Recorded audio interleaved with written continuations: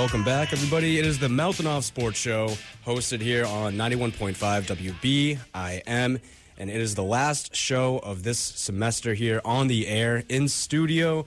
And, of course, I am joined in today on this lovely Tuesday evening with Ryan Brown and Zach Lacey. How are we doing, fellas? Doing all right.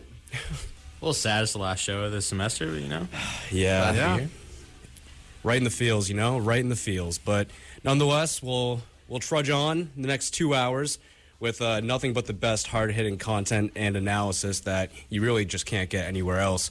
And we're going to start how we always start every week, football and the Patriots specifically, their 34-13 win over the Cincinnati Bengals, which was expected for the most part. We were saying how we really weren't expecting much out of this game, like much to pull from, much to sink your teeth into. Like, they're really, if they blow them out, they blow them out good. That's what they should do, and they did that. So not really a ton to take away, but just regardless, we got to give some thoughts. My first thought is just a little bit of optimism with N'Keal Harry specifically. Made a few grabs, only 2 recorded catches, but he had that one with the OPI that was questionable, but it was a great grab.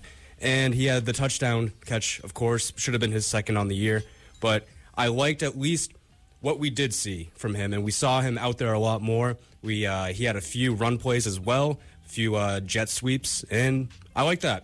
Just a little bit of encouragement, and I'll take what I can get. Look, I mean, they won the game by 21 points, but like we said last week, I needed to be wowed when they played the Bengals this week because of how bad the Bengals defense is. Was I wowed? Not even a little bit. Mm-hmm. N'Keal Harry, his touchdown, great. Shoney Michel runs for 89 yards, still doesn't impress me at all. And Brady throws for 128. Defense scores another touchdown. Gilmore 2 picks, Jackson 2 picks. That's great. That's Andy Dalton. Yeah. I mean, you would expect. You would have liked to see Michelle go off. If anything, that is the worst rush defense in the league, bar none. Yeah. And yes, he ran for a little over 4 yards a carry, something like that. But still, didn't even get over the 100 mark. The team as a whole ran for 175. That you would like to think that was expected. And to your point last week, you did want to see them just run it down their throats, and that's kind of what they did. Because once again, the pass offense just mediocre at best. Yes, Brady had 2 touchdowns, no interceptions, but just a 50% completion percentage yet again, and a complete lack of yardage against a pedestrian pass defense of the Bengals. Just, I don't know. The fact that they got off to such a slow start, down 3 points after 1, only up 3 at half. Just, yes, they took care of business in the second half, but wait until the second half to put away the Bengals is kind of not great. it was very annoying to go down, score a touchdown, you're up 7-0, and the Bengals just run 7 straight runs and just run it down your throat all the way down to the red zone. That first drive that you just mentioned was their only sustained drive of the entire game. Came first 4 or 5 minutes of the game. The only reason the offense scored the rest of the game was because the defense put them in short fields. Mm-hmm. Yeah, and the end of the first half was so infuriating. I mean, they get close, and then they have to settle. Their defense, their special teams bails them out. Matthew Slater and Bethel, just great play, timed it perfectly. I mean, you got another short field, and you can't do anything in the red zone. You have to settle for a field goal, and it's just, those are the chances against good teams, playoff-type teams, like the Ravens, whoever, the Chiefs. You're not, those types of sequences are what loses you those types of playoff games, those big games against talented teams that are going to make you pay for only getting 3 at the end of the first half instead of 7. And they're ineffective with the 2-minute drill. That much is very evident here. We've seen it time and time again this season, and they showed it again end of the first half against the Bengals. That was just infuriating. Jonathan, welcome to the studio. Would you like to provide any of your thoughts from that just not fun Bengals game? Yeah, good to be here, Ryan. Welcome back in studio. It's Thank been a you. while. But yeah, I mean, just more of the same from the Patriots. and the margin of victory was pretty strong. They covered the spread, but once again, that was all, a product of the special teams and the defense. The offense really didn't do anything. The offense still looked bad against one of the worst defenses in the entire league. So, they won, which is good, but as far as positives go, nothing really changed. Defense was terrific, but it's been terrific all season. Offense was putrid, and it's been putrid for the last 2 months. So, didn't really take anything away from the game. I will say they let up 164 yards on the ground and had 0 sacks. Yeah. Well, the defense, the offense and defense didn't play any different than they've played all year. I agree. Is what I really am getting at. Yeah, and still, you haven't really seen a whole lot from Sanu. You haven't seen him really start to flash or really do anything. Again, guys like Edelman, who have been grinding out this season, still not against the Bengals. He wasn't effective, obviously. He looked really bad. But in general, he's having quietly one of the best seasons of his career. And Sanu, I don't know what he's got going on. Like, I know it's the high ankle, right? But seriously, at what point is he going to figure it out to some capacity? Him and Brady can't figure it out. Brady didn't look good either. But again, Sanu, since the Pats have acquired him, 148 yards on 37 targets, 3 drops, fewer than 25 yards in 5 out of his 6 games, 0 catches on 3 targets, delivered 20-plus yards downfield. And, it's just, I don't know. I don't know what they have to do to get him going because Edelman needs help. And he's been doing it pretty much by himself the entire year. I think it's pretty obvious that he's banged up. He got an ankle sprain on that punt return he had, I think, against Philadelphia. I'm not sure which game it was. But him and Edelman playing on Sunday, when they both are clearly hurt, to me is an indication of just how little the coaching staff thinks of the offense. Because the Bengals are 1-12, right, going into the game. If there's any game for you to rest Edelman and Sanu and let the young guys get all the reps, and still you should hypothetically, win that game no problem, it would have been the game on Sunday. And they threw him out there. And that says to me that they thought that they possibly couldn't beat the Bengals if Edelman and Sanu didn't play because they just have no faith in the offense outside of, a few guys. You look at it, the wide receivers combined for 6 catches for 37 yards and 1 touchdown. And that's with Edelman and Sanu. Yeah. They had nothing from Myers, nothing from Harry, except for that touchdown. Where has Dorsett gone? He wasn't on the field. I feel like at the beginning of the year, it was all, Dorsett, 25 and 25 on his last, 25 targets and all that. Is this another example of just these wide receivers are just so awful that they can't run routes and they can't get on the field? This game was very evident that they were trying to get the rookies on the field more and more. And even in 4 wide receiver sets, like Dorsett wasn't out there. He just didn't play that much. And I think they're trying to get Myers and Harry more work and get him more trust with Brady because they know that they're just better players than Dorsett when it comes down to it. And it's just the trust factor right now they don't have with Brady. The fact that James White led receiving with 3 catches and 49 yards is, I'm sorry, it's embarrassing. I'm not saying that it's a bad for James White himself, but the fact that we have to rely on our starting running back to carry the wide receiver corps that just can't happen. That is not a formula for success come the playoffs. Right. That's like a solid game. That's like a solid game from James White. Absolutely. And if you have Edelman catching 9 and another guy catching 6, then you're okay with that. Mm-hmm. But if he's your go-to option out of the backfield and they just double him, like what?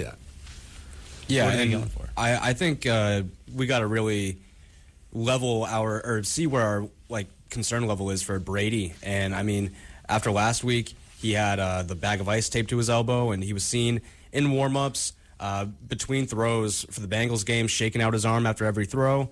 And I think it's got to be a factor. It's got to be a factor in play and going forward because, yes, he takes care of his body, bar none, better than probably anybody that has ever played in the league. It's ridiculous. But apparently he hit his elbow on a helmet right after a throw, and no amount of avocado ice cream is going to save you from that. So I don't know. I don't know how much this lingers. I don't know how much it affects him and the team going forward. I mean, Bill said during his conference call that it's, overall Tom hasn't been able to practice a whole lot this year. That's partially why they have Cody Kessler on still, because Jonathan had said way back, at least a month plus ago, that they were keeping Kessler on because he had to take care of the practice squad, and Stidham was taking a lot of the first team reps because Brady simply needed load management. And I think that's definitely affected them. How could it not? So I don't know. I don't know how this offense recovers in the next 2 weeks. I don't know if they have enough time, maybe. But, man, the hopes are dwindling here for this team and their Super Bowl chances. Look, we're going to find out a lot on Saturday. It's going to be a huge game. I mean, they don't win, then you're probably playing on Wild Card Weekend. No, and they're not winning. They're definitely playing on Wild Card Weekend. Oh, yeah. Sorry. Oh, I thought you were going to say they'll lose. They're not losing the division because they own the tiebreaker even if they lose. I just mean Wild Card. I know. Okay. I just wanted to make sure. All right, thanks. I thought you were going to go and say they're playing in the wild card game because they're going to be a wild card. All right. If they can't beat the Bills, they're not beating the Chiefs. They're not beating the Ravens.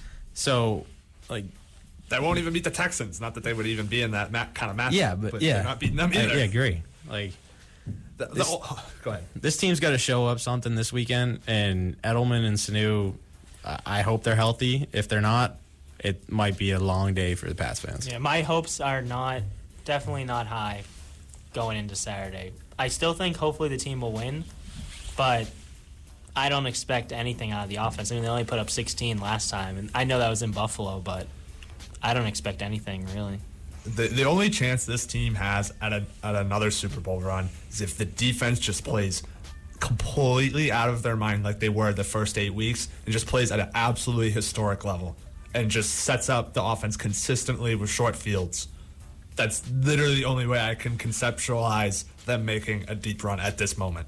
Yeah, it's like that totally Broncos fair. team with Peyton or that Ravens team with Trent Dilfer. Yeah. Still the worst quarterback to ever win a Super Bowl. True. And there's been some bad ones. Yeah.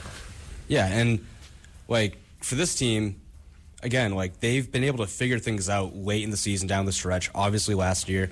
But you're going up against a Bills team, albeit at home, with a legitimate defense, and who knows if Josh Allen can not turn the ball over a bunch like Andy Dalton or Sam Darnold or anybody else pretty much that has looked putrid against this Patriots defense, then Including Josh Allen. right. Yeah. Well, including Josh Allen. But again, if he's able to just keep things under control for, I don't know, just enough drives where the offense isn't going to get the ball on the freaking 18 or the 30, that's their only chance, really. But again, I don't trust this offense to take advantage of all the gifts that this defense gives them because they've proven against bad teams like the Bengals that they will just fork up those freebies all day long. Yes, they will score enough usually to win. That's why they've had a good record all year. That's why the defense has been able to mask the offense's ineptness, but it's going to cost you at some point, and I really hope it's not this weekend because things could get ugly real fast if that happens. Look, I mean, every team in the NFL steals stuff from other teams. The Bills watch the Ravens play the Pats. Yep. They're going to run the ball down their throat. There's going to be quarterback design runs. Devin Singletary's going to be running over this defense, and even old man Frank Gore's probably going to run for 50, 60 God. yards. Frank He's Gore gonna go off again. already ran over this defense Right. back in September. Didn't he have 100? Yeah, he had 100. At one point, I think he had 10 carries for 109 yards or something. Yeah. It was unbelievable. If Josh Allen wasn't made to play the fool and looked like a JV quarterback that game, they honestly probably should have won that game. right. Yeah. I mean, if he didn't get that concussion, Yeah. Mark Sanchez did his best to Yeah. Matt bring him back. Barkley. Matt Barkley, yeah. Sorry. USC guys. Tough Big season. USC Facts. guys. but you're not scared of their wide receivers. I mean, John Brown's good, but you got Gilmore. You're not scared of that. And then I know you love Cole Beasley, Dan, but Yeah, not that much now. yeah. He didn't put up 40 for me. And then what? Dawson Knox? Come on. Yeah. The passing game is not going to be there, but if they can't stop the run, I don't know, man. Well, we already saw the Bengals just ran for 100 and Right. so and it still wasn't enough because they decided to still throw the ball half the time. Right. And that went very well for them. Yeah. So I anticipate more of the same against the Bills. It's just going to be, can the offense continue to convert on the opportunities? And I got a question for you guys. Where speaking about the defense, where has Jamie Collins gone? I feel like the first 7-8 weeks. I mean, there was talks of him being the decoy. I mean, he was a stud when you looked at through the first 5 or 6 games. It was on track. Jamie Collins 13 sacks, 8 picks, 20-something quarterback hits. And I feel like you haven't heard his name in weeks. Yeah, where his is snap he? count's way down. I don't know what it is exactly. I don't know if there's certain coverages that he's just been shaky on, and they decided to, I don't know, stick with other guys like Bentley or who else, or I don't know. I have no idea what's going on with him. Well, look, it's been tough with him, Hightower, and Van Noy. They're not great in pass protection. Yeah, And so having 3 of them out there at the same time and then trying to cover one of the shifty running backs is not ideal. So they've probably been going elsewhere and maybe only having 2 of those guys on the field at once. But my question is why were they so I mean, is it just because of the trash they were playing at the beginning of the season that they were able to keep them out there? I totally think that. And we've also seen this script before with Jamie Collins. Right. When he was on his way out, this is exactly sort of what kind of happened. freelancing and I don't know off if the he's been reservation. freelancing as much. I think that sort of has been corrected, but again, we've seen this script before, Yeah. so it wouldn't be. I'm not saying he's about to get the boot or traded or anything like that in the offseason, but Well, he's a free agent, so. yeah. Yeah, and again, going back to the Pats offense real quick, because this Bills regime under Sean McDermott, they have fared well in pretty much every meeting. And 5 meetings with the Bills, Brady averages 216 yards passing a game, 3 TDs, 5 picks. Longest completion is only 32 yards in those 5 meetings. Well, that's double the passing yards he had last week. So Yeah, Is that true? yeah. Wow. Those Yeah. are some really I don't bad think our stats. host would. I know, ever but lie. those are No, some that's 3 touchdowns, 5 picks since Sean McDermott has been the head coach of the Bills. can confirm he's reading straight from his Wow. phone. Yes. Has So, I Brady mean- played all those games? Was there one at the end? Was that? Was there one at the end Well, of the season or anything? These are like that? Those are Brady's these are stats. Brady's, not the Patriots meetings. He These are didn't say what Brady the- against Sean McDermott. Yeah, he didn't say Yeah, what the okay. Patriots win-loss record was. Right. I know, but That's just Brady's raw numbers in their meetings against the Bills with Sean McDermott as the coach. wow. So yeah, that's pretty awful. Yeah, it is, and especially because he's been there a few years, and Brady was not this bad last year, or he obviously had more weapons, and that Bills D's legit, and your offense has gotten worse. I mean, when you think about it, it's counting 1 game this year and then 2 the previous 2, and he was the MVP in 2018. So Yeah, Right. Yeah. he probably threw 3. He probably threw 3 touchdowns and 300 yards that game. yeah, helped his average just a little bit, but so yeah, you got to worry about that. I mean, you lose this game, the implications are very, very much consequential, because I don't think any of us in this room think that the Patriots, regardless of what happens after the Bills game, if they lose against the Bills, they are not going to go through the wild card and then on the road to the Super Bowl. They don't have that capability if they drop this game to the Bills. I don't see it. They'll be praying for a Chiefs loss down in the last 2. You- And I don't know if that's going to happen. You can talk me into into me believing the Patriots can beat any team, but it stops with Baltimore. There is not a single chance they go into Baltimore and win. Not a chance. The only shred of hope is you have to get out in front of Baltimore. You have to jump on them like they jumped on you. Yeah. So you have to jump on them 14-0, force them into more of a spread offense, which we've hardly seen any of because they haven't had to. And so we don't know if they're even capable of it. Can Lamar run a spread offense? I don't know. But that would be the situation. You want to put them out of their comfort zone because they're just used to running the ball 40-something times down your throat and just not so much cruising, but just having control of the game flow and the scoreboard. So you have to take that away from them, and that's your only hope. And I don't Yeah. know if they can do that. I mean, I wouldn't expect them to because they struggle against the run, and Baltimore's the best with the run. So Yep. I just don't see any way. No way. The only how. way I see it getting to Ryan's thing is if we get the ball, Pats get the ball first, go down and score, and then you get a turnover 6, like pick 6, fumble 6. Yep. That. That's what you're That's hoping it. for. Yeah, but that's what the Pats have been doing all year is they get Right. these turnovers and they score touchdowns. So You leave the door open for that. You're Yeah. not going to rule it out, but at the same time, the odds of that happening Probably not. The odds Yeah. of the Pats actually going down and scoring a touchdown on the opening drive. The more likely thing is that they get a pick six, then go down and score on the opening drive. And I miss wouldn't the even extra be point. confident with them scoring a touchdown. Whoa, not missing the extra point. Nick Folk is money. a god. That's true. 2 for 2 again this week. Guy's unreal. Money inside like 43, Hey, hit a 40. 44. No, he hit a 46. He did Barely. 46. Barely. Did it go in? Yeah. Okay. They said that's its max. I sure hope he can do that in the playoffs. That would be nice. True. It would. Absolutely. I don't know what his playoff experience is. He might have some from his Jets days, but he sure isn't going to have the same sort of kicking experience in big time games like Gostowski had. That's for sure. Well, I mean, that's pretty incomparable, other than Vinatieri. Yeah.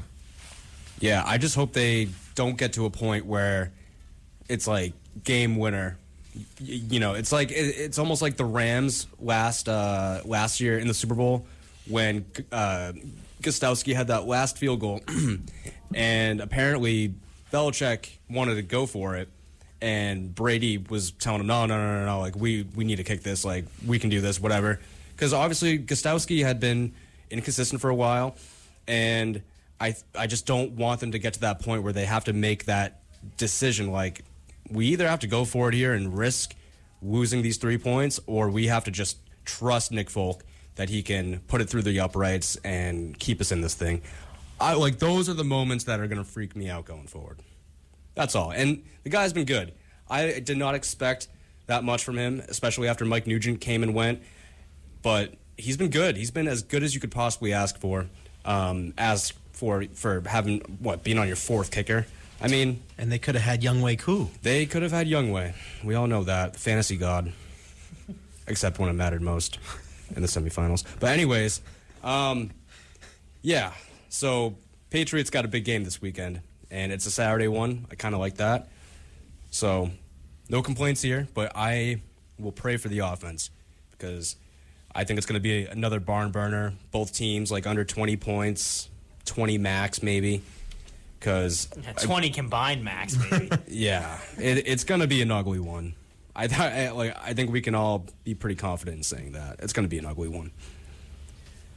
But yeah, do we want to? I mean, we can give an update on the whole Spygate 2.0 type of deal. You know, just at least mention what's going on because the Patriots could get punished pretty heavily here, from what some people are saying, like more than a fine. Potentially loss of at least one draft pick and potential suspension of someone in upper management for what went down in Cincinnati or Cleveland rather last week, 2 weeks ago. So yeah, that's tough. The video got released on Sunday, leaked to Jay Glazer, who broke the first Spygate story, and it got posted. And basically, you got to get the exchange between the Bengals and their security and the Patriots videographer. And yeah, and in my point of view, it sounded bad. It made you look a lot worse than you already did. And with their reputation and everything, for the guy to offer to delete the footage and the way he sounded asking, it just, I don't know. I think they're porked. I think they're going to lose at least one draft pick and probably get fined something around like the Deflategate, like $500K. Which is not good, especially you don't know how long Brady has. The last thing you need now is to lose draft capital. Right, and if you lose draft capital, you might lose Bill for a portion of the season next year if the suspension comes to that. Yeah. It doesn't look great.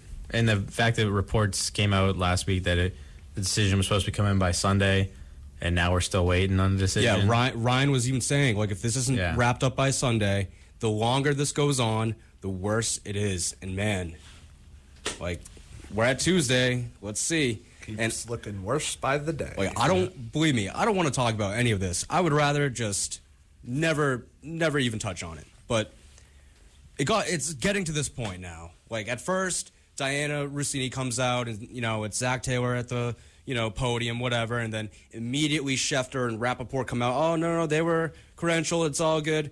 And then whatever Cincinnati had or like whatever's on those SD cards, man, it can't be good.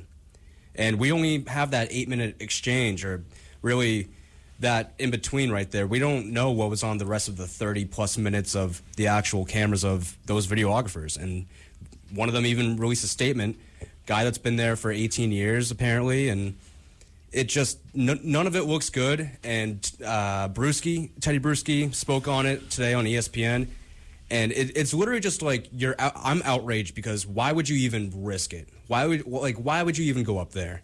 There's no need for it. And the fact that they got caught, the dude was wearing a Bruins sweatshirt. I mean, come on. Like, it's just infuriating because it opens up the wounds of everything else in their past.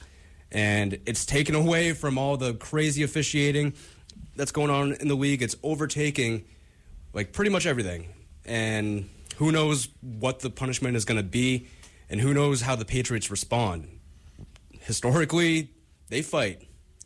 So, I don't know. I just think this is a developing story, obviously, it could get a lot bigger. Yeah. You can go, Zach. Go ahead. All right. Everything we say now, is all speculation. So, no one really knows exactly what the punishment's going to be. But if the Patriots escape this with a hefty fine, that's by far the best case scenario. Because money, you said $500K or even $1 million. Yeah, that's nothing. That's nothing. They pull in over that every game. Yeah, that's like taking $20 out of my wallet, like for even probably you less. got $20 in your wallet? No, big spender. no. This kid's buying all our $5 movie tickets. But I just don't. I don't really think it's like. I understand that we have to get into it and talk about it, but I just really don't think it's worth like really losing sleep over until you find out what the punishment is, and then you can assess that and decide whether or not it's massive or not. Right now, I hate the stuff on Twitter that's come out about the Ravens 360 view thing, and people are freaking out. Oh, why aren't they getting fined?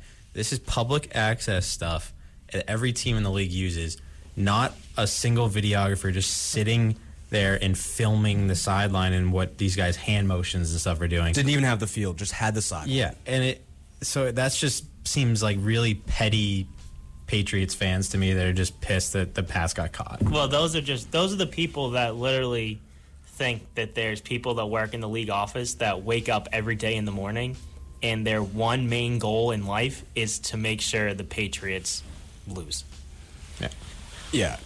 And again, we're not going to, just need to at least talk about it for a minute, just with the updates. Because again, last week, it really seemed like, oh, wow, we just got almost not like hoodwinked, but like a tease of like another Patriots scandal. And then all of a sudden, it just turns out that it seems like a pretty legit one, and they're probably going to be punished for it. Obviously, at least a fine. But yeah, we'll see. We'll see from there. It's really annoying that this has to come up again, and especially they were filming the Cincinnati freaking Bengals. I mean, come on. And for any team, it would be terrible. But yeah, so there's the update on that. The whole Patriots, Spygate 2, whatever you want to call it. We'll see what happens. But again, we got plenty more to get to. NFL Week 15 and our mortal locks and our fantasy favorites. Week 16. I was saying, we could always... 15th game. No, Dan's saying we're going to go over Week 15. Yeah. I mean, if we could just... like some cool stuff that happened. Just touch on Week 15 real quick. Yeah, that's all. And just notably, a few interesting matchups that have obviously a lot of implications. The Titans and Texans game. That was a big one as well for that division. It's neck and neck between those two now. Texans win that one 24-21. Ryan Tannehill, though, it's just ridiculous. This guy, all of a sudden, just snap the finger. He's hot. Finally loses, and Marcus Mariota nowhere in sight. And it looks like it's Tannehill's team. But, again, they're 8-6 now. Texans, as long as they can hold their water for the rest of the season, they're going to win that division. Man, is Ryan Tannehill going to get paid? Oh, yeah. Thrill, baby. He's getting paid big time. So that's just, to me, I didn't think that guy had anything left. I thought once he left Miami that's it. He's going to be a journeyman for the rest of the way. But kudos to Ryan Tannehill, literally resurrecting his career. Seattle Seahawks move into pole position with their win over the Carolina Panthers. Man, you love to see it. You love to see Seahawks have success. You love to see them rise to the occasion, Ryan. And you'll love to see the 49ers still hot, but it's not their division. It's okay. It's okay. It's the Seahawks division. We all know it. They've won so many one-score games this year. It is insane. I don't know how many it is off the top of my head, but it feels like almost every single game they play in is a one-score game. Yeah, but to criticize the Seahawks a little bit, that game shouldn't have been a one-score game at all. The Seahawks were up big in that game in like the third quarter, and they let Carolina come back. So that's a little concerning if you're a Seahawks fan. But yeah, I mean, win's a win. They have the division is theirs. They just they control their own destiny. So good for them. I see no reason why they shouldn't win that division. They should beat San Francisco and Seattle in Week 17. They already beat them in San Francisco. Yeah, they're not winning that game. That's cap. They're not winning that game. I can guarantee you that. All You can mortal lock that thing right now. It's San Francisco. sir. All right, San Francisco. 4-4? Oh, easily. San All right. Francisco is Dan, get in dominate on the that board. game. Dan, get in on it. What's the exact bet? Week 17, San Francisco over Seattle. Week 17, Seattle over San Francisco. No, I have to take Seattle because I have Yeah. Seattle Yeah, we winning know. Yeah. Yeah. Get in on this. I also Seattle. have them winning the division, but no, the 49ers are going to win that game. No. Quit lying to yourself. San Francisco might lose this week. No, to the Rams. The Rams are so bad. They're such frauds. Yeah, You just I got can't wait to absolutely touch on that later. smacked by the The- Cowboys. The Bay Area is just full of fraudulent You football are teams. capping so much cap. Oakland, Niners. Oakland, trash. Yeah. Trash. Well, Terrible take by that me. we Trash. know. We tried to tell you that. You didn't want to believe us. Yeah. How do we feel about Eli getting another dub, probably his last one of his career? He's still trash. They might win this week. Yeah, but he's not going to play. Oh, he's not? No. Danny Dimes back, baby. No. Eli got his moment in the sun. It's all good. Got his moment, play the Dolphins. You know, gets to leave MetLife as a winner. 500 quarterback. 500 quarterback. yeah. that is. Oh. You know, whatever, man. I mean, he's gonna be in the Hall of Fame because he won 2 Super Bowls by the skin of his teeth. But he's trash. yeah. He's Phillip Rivers. Like, they're not good quarterbacks. Eagles taking down the Redskins and obviously neck and neck with the Cowboys after they demolished just a terrible, terrible team in the Los Angeles Rams with no quarterback, terrible coach who doesn't know who to have his quarterback throw to. But I digress. Yeah, they're neck and neck. NFC East, terrible.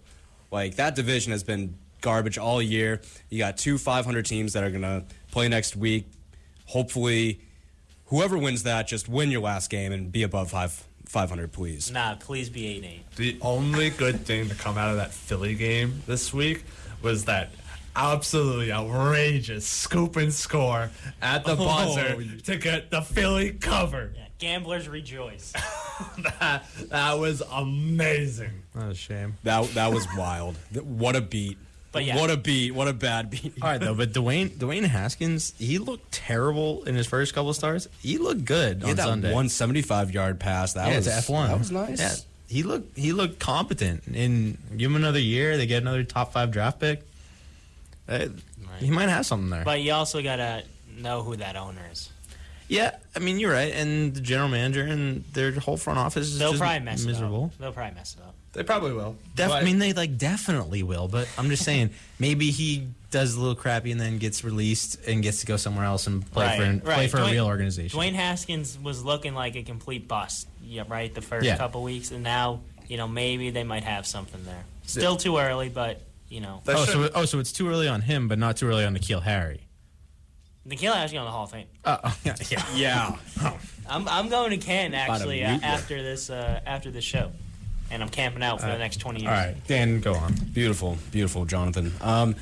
So the 49ers obviously drop to the Falcons after just a rough rough finish for Good- that game. Good job by Jimmy G to get that must-win game to Yeah. stay in the division. Well, you got to drop one that you weren't expecting to every now and then. Oh, okay. It's not his You know. fault the defense couldn't hold up to win the game. Falcons True. scored 2 touchdowns to win that game. Yikes. That was Yikes. Not just one. They scored an Austin Hooper touchdown that got taken off the board. And then That was they- not a touchdown. That was a touchdown. That was not a touchdown. Touchdown. I think we have an Austin Hooper owner in the room. Well, this Austin Hooper governor is out. Oh, my Oh, but what is Dan Snyder? He's a governor of Oh, an but you NFL just team. called him an owner about 2 minutes ago. You stop Yeah, that. I'll be issuing an apology tonight on all Please. social media accounts. It's gonna, yeah, we all know that's going to come from your burner account. So you don't got it in you to do it from the main account. Dude, how about Baker Mayfield losing to the Arizona Cardinals? Yeah, Dan, you still in on Baker? still in on Baker, dude? Snip, snap, snip, snap. technically he's snip, still on my fantasy team, even though I'm eliminated. Yeah. But he hasn't started since I was in, which was weeks ago. But it's okay. snap. Are you going to be in on him? Did he ever officially say he's out yet? No. He did. He did. He No, said, no. Well, he said he was out, then he was back in. Yeah. He's never said he's out again. Yeah. So he's No. still You've he's currently still in He's I'm- still in on the Browns. when they got smacked by the Cardinals. You know, just hate to see Freddie this. Kitchens, he has me in a walk, man. I got to see it through. That's a tough one to see through. Yeah, that's. Well, at least Especially with Jarvis and Odell begging the players on the Cardinals, yo, come get me to the Cardinals. Yo, come get me. It's terrible. Help me. Save at least me. you don't have to wait that long for Freddie Kitchens as he gets fired this year. Yeah, that's definitely happening. What do we think about the Vikings' chances on baiting and switching sort of the Packers in that NFC North? They're down a game. They play them this coming week. Vikings coming off of a very obvious win over the Chargers, and Packers as well against the Broncos. Just cleaning up shop there on some bad teams. So they play next week. How do we feel? It's Monday Night Vikings. Football, right? Yes, it yes, is. it is. Yes, it is. Well, Dalvin Cook And the there's been Vikings a are lot home. of questionable reports. Shefty said he doesn't think he'll play the rest of the regular season, and Mike Zimmer came out this morning or yesterday morning and said he is probably going to play. So, I mean, His projected points in fantasy this week. yeah, and yesterday Alexander Madison backup was projected to like 17, and somebody drafted him and has been holding him for 16 weeks. And after Chris Godwin went down, really hoping that Alexander Madison plays a lot. But Jeez. either way, I mean, Madison's very good. And they got that Mike Boone guy too, who played Boomtower? 2 touchdowns last week. Boom's a goal line stealer. Yeah, I mean, I'm not sold on Green Bay. I haven't been all year. I don't see it. I think the Vikings are going to dominate that game and win the division. Let's go. Vikings are home, I agree. right? Yeah. Yes. Yeah, I agree. I like the Vikings in this Packers game. are frauds. I think this is like your classic. It's like home team just always wins. Yeah. I think Packers beat them back. I think it was like week 2. I see no reason why the Vikings shouldn't come out and win. I mean, obviously, maybe you got a little concerned because it's prime time. You got prime time Kirk Cousins, but Yeah, but we've seen primetime Kirk Cousins win a game this year. right, so. right, He looked good in Seattle on Monday Yeah. night too. yeah. Anyone in Dallas, like you said. Yeah. So, yeah, I like the Vikings, even if Cook doesn't play, but especially if Cook does play, because you got that extra day will help. If Cook plays, especially because Green Bay's 25th in the league against the rush. So I really like the Vikings if Cook plays. Even if Cook doesn't play, though, I think the Vikings will win a close one. Word. Well, so for next week, moving on, even though we're already kind of talking next week, again, Texans play the Bucks on Saturday. They should clean up on that game, and they should pull away for the Texans. Bucks are hot. Bucks are hot. I don't Texans have care. one of I the don't worst defense care. in the league. Texans. And they got to go.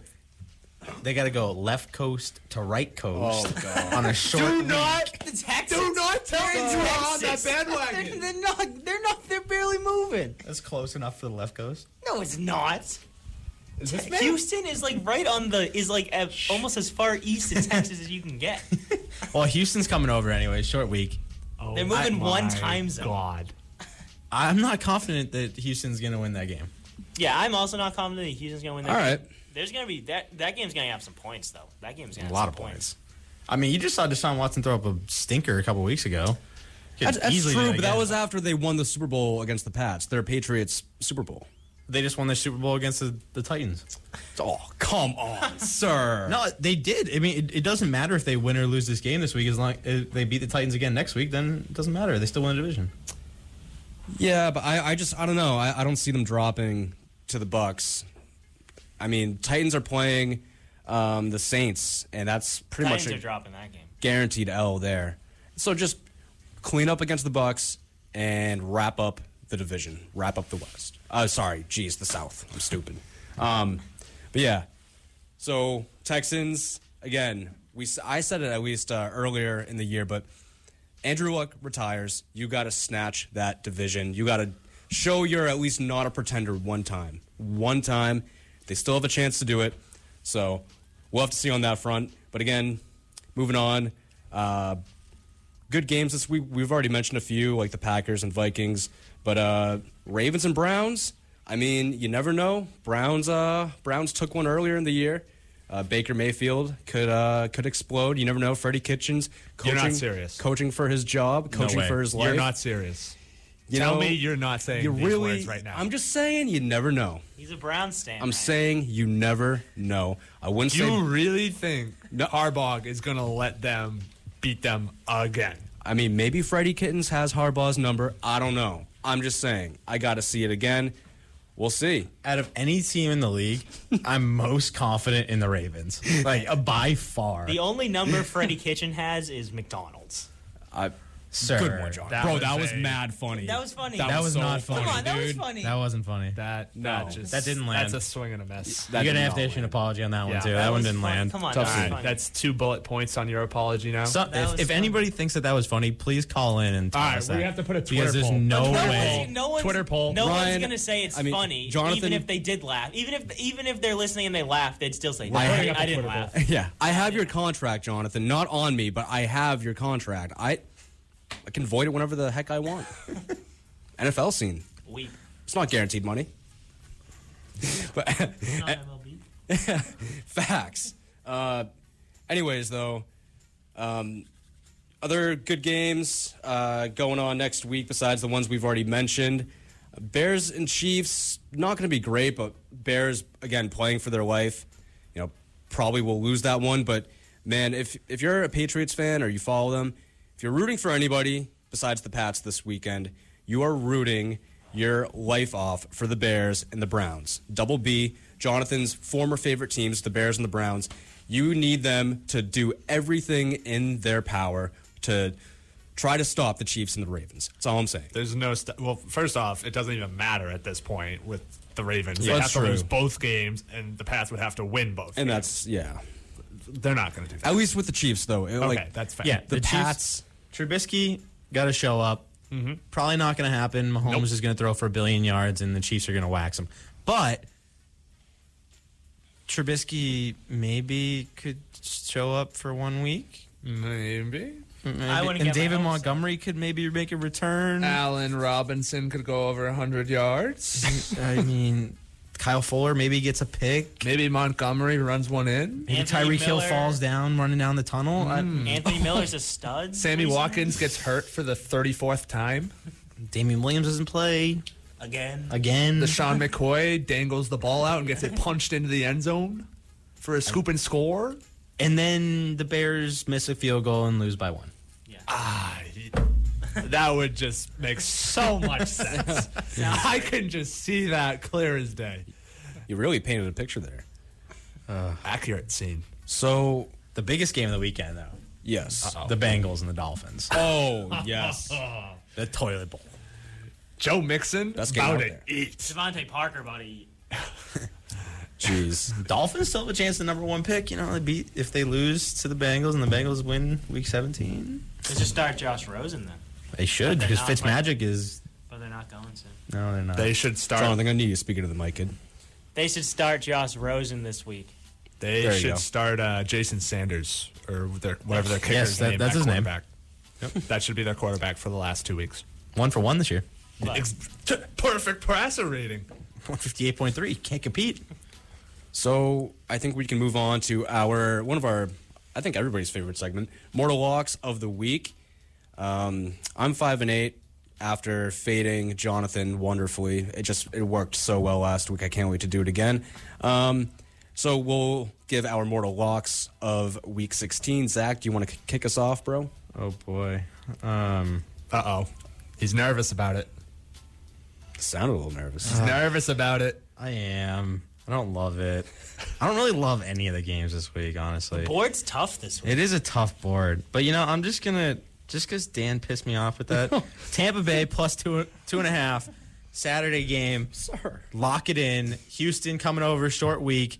Deshaun Watson going to take a doo-doo in his diaper. And Tampa Bay going to win it outright, but take the 2.5 to be safe.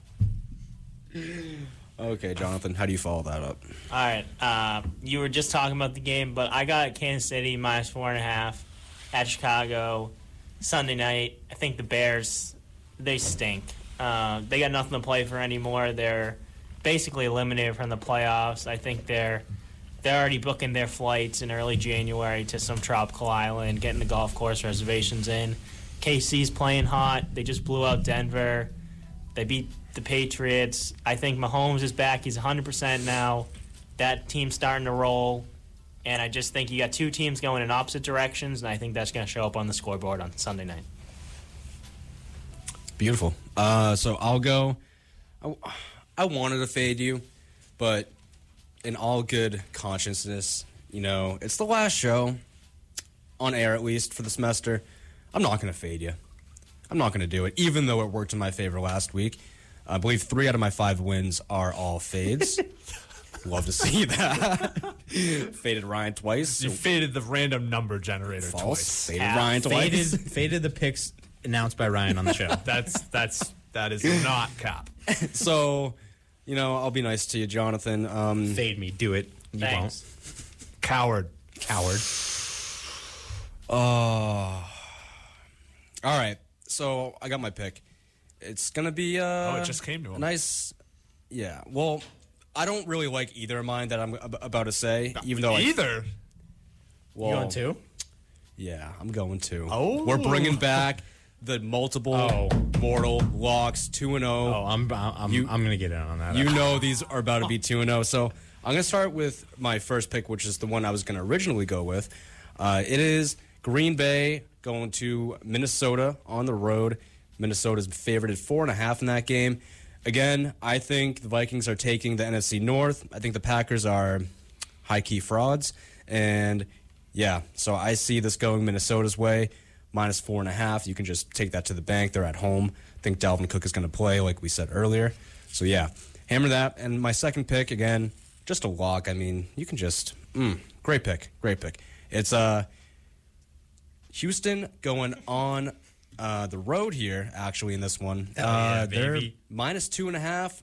I love that pick. I don't even know why, but I love that pick. Love it. Minus 2.5. Fade Zach. Hashtag fade Oh, my Zach. God. I would 100% come and fade you on the other one, but Green Bay is so bad. Yup.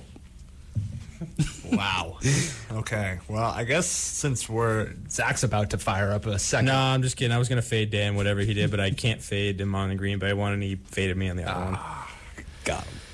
Well, the random number generator has successfully picked 3 weeks in a row. So if there's any time to jump on the bandwagon, it's now. The random number generator is really going bold this week. Maybe it's not that bold, but I think it is. The random number generator is going Buffalo plus 6.5 against the Patriots. That's a bad omen. Love that pick. Bad omen. I don't know how I feel about it. Realistically, Hates the Patriots. Ryan hates the Patriots. the Bills lost by 3 at home. Home field in the sportsbook world is worth about 3 points.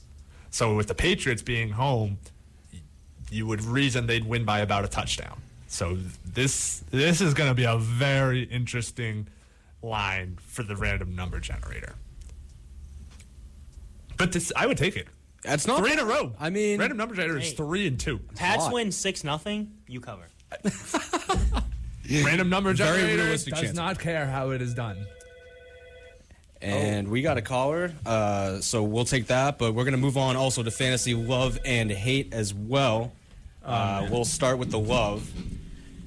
My fantasy love, it's not somebody I love coming up this week. I just wanted to give a shout out to Chris Godwin for the amazing season that he had, being my 4th round pick and being like number 2 wide receiver in fantasy. And this dude just carried my team all year when AB just never showed up to the field. And for him to get this hamstring injury, it's just really tough. And this goes right into my fantasy hate too, which I'm just going to roll into, because my fantasy hate is the Buccaneers medical and training staff.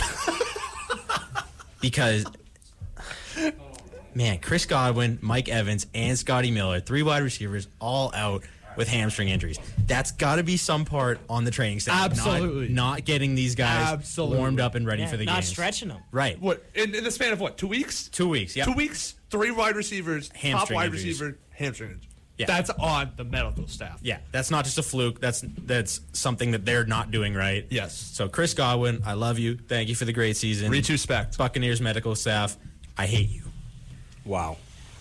Well, anyways, do we want to keep digging, or do we want to let our caller give their mortal lock? Caller, go I ahead. think the callers. Okay, so on the phone we have Providence's own, currently in Rockland, Nick Brown. How we doing, Nick?